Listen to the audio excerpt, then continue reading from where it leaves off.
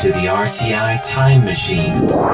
Today's time traveler is John Van Trieste, and the destination, southwestern Taiwan.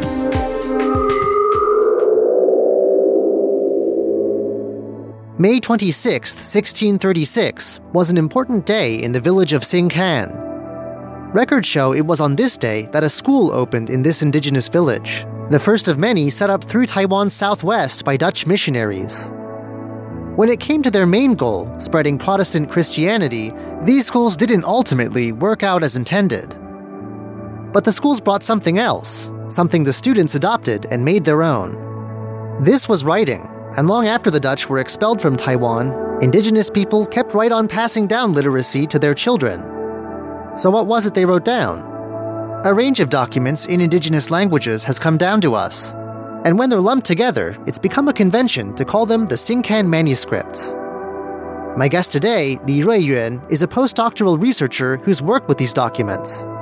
He's here to tell us what you can find in them and what this writing can tell us about Taiwan's past. 台湾原住民他们在过去没有一个文字的记录啦哈，一般他们都是用。Mr. Li begins by saying that for most of history, Taiwan's indigenous peoples got on just fine, passing on their knowledge and stories orally. Some peoples use symbols to transmit information too, like the Bunun of the Central Mountains, who make calendars with images. But as we've said, in the 17th century, Dutch colonizers brought the Roman alphabet to Taiwan. Mr. Li says, at first, Dutch missionaries lived for periods in indigenous villages, learning local languages and coming up with ways of representing their sounds with the Latin alphabet. Once they'd got to a certain point, they then took to translating biblical and other religious texts into these languages. The colony's governors were, of course, commercially minded, interested in labor and resources. But Mr. Li says the key motive for spreading literacy was still religious. The areas where writing caught on and stuck were generally those where Dutch influence was strongest, largely Taiwan's southwest, from Tainan south to Kaohsiung and Pingdong. The languages that show up in the Xingkan manuscripts are largely those that come from these areas: Siraya, Taiwan, and Macadao.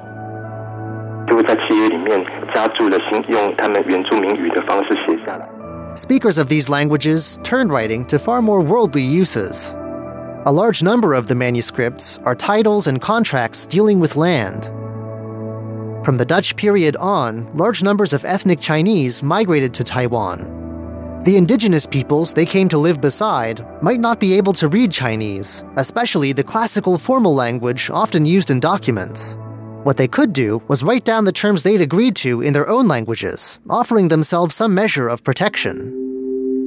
Some documents are a bit like rental contracts, allowing temporary use of land, while others are outright sales. There is more than just contracts, though.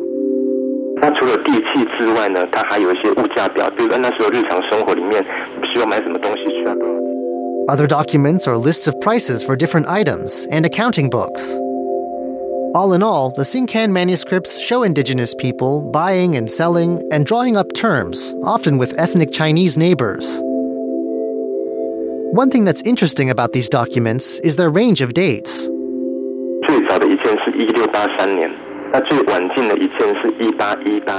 The first one shows up in 1683, the year that imperial Chinese rule began in the southwest.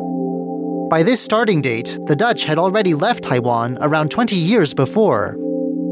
And the manuscripts kept coming. The last known document is dated to 1818, 135 years after the first one. Writing had really stuck around. What can these documents tell researchers about the past?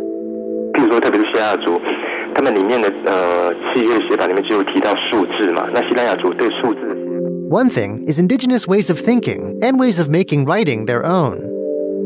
Mr. Li says one thing scholars have noticed is the way that speakers of the Siraya language wrote their numbers. He gives the example of the number 361. Today, most people would write it as the numbers 3, 6, and 1, but speakers of Siraya had a different way. They didn't use places. They would write out 300 as 300, then 60 as 60, and then write the 1.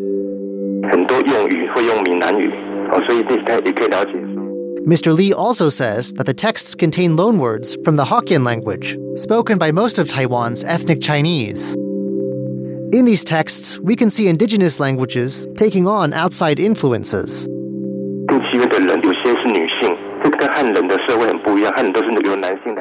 There are insights into social norms and the role of women.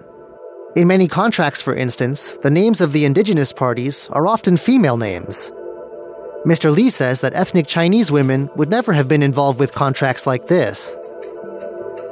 Things like price lists let us know something about what daily life was like, and there are also some signs of scheming.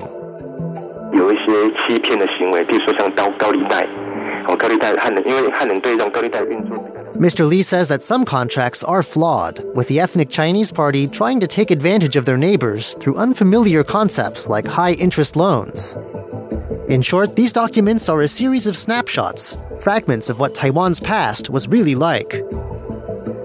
How many of these manuscripts are there out there? And who decided they should all be called Xingkan manuscripts?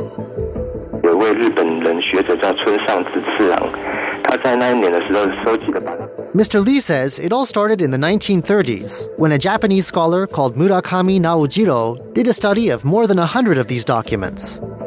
Since documents from the village of Xingkan were a major area of his study, the name Xingkan manuscripts stuck. Murakami said that there were still dozens more manuscripts he hadn't managed to collect. In 2010, Paul Rengui Li, a famous scholar of indigenous Taiwan, did more work, bringing the number of recorded documents up to around 170. So, Mr. Lee says, with this work, we have around 170 manuscripts that have been documented, studied, and translated. But others are still out there.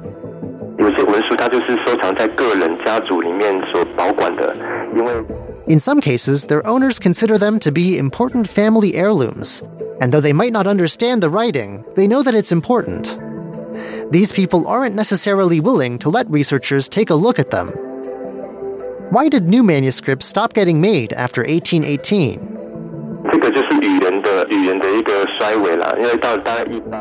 Mr. Lee says this has to do with the takeover of written Chinese. Earlier, bilingual contracts had been common, but in the 19th century, languages like Siraya were eroding. As more people spoke Hokkien and used written Chinese, those who made new contracts likely stopped writing down terms in indigenous languages. Who holds the Xingkan manuscripts today?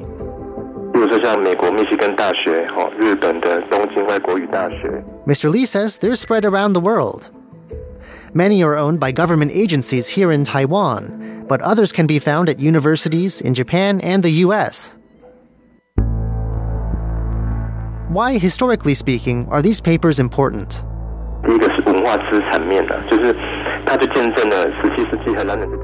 Firstly, Mr. Lee says, they show lingering traces of Dutch influence in Taiwan.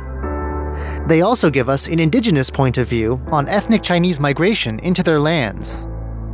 A contract or account book might not give us the direct view you could get from a diary, but these are Taiwan's first documents written in indigenous hands, and we can still hear the authors' voices today in things like their contract terms.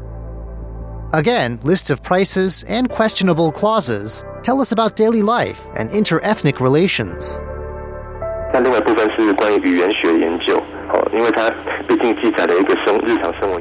Lastly, Mr. Lee says, these are records of languages that have become dormant. Unlike the religious texts by Dutch missionaries, these were written by native speakers, and they concern everyday things, giving us a look at more natural language.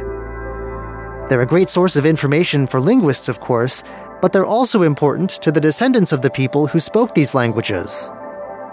Though they're not officially counted as indigenous people, groups like the Siraya have been working hard to revive their language, and these documents give first-hand information about how people used words and phrased things. In fact, despite a long hiatus, some people are writing in Siraya once again. For these people, the legacy of the Xingkan manuscripts is still present. I'm John Van Trieste, and I hope you'll join me again next week for another journey through time.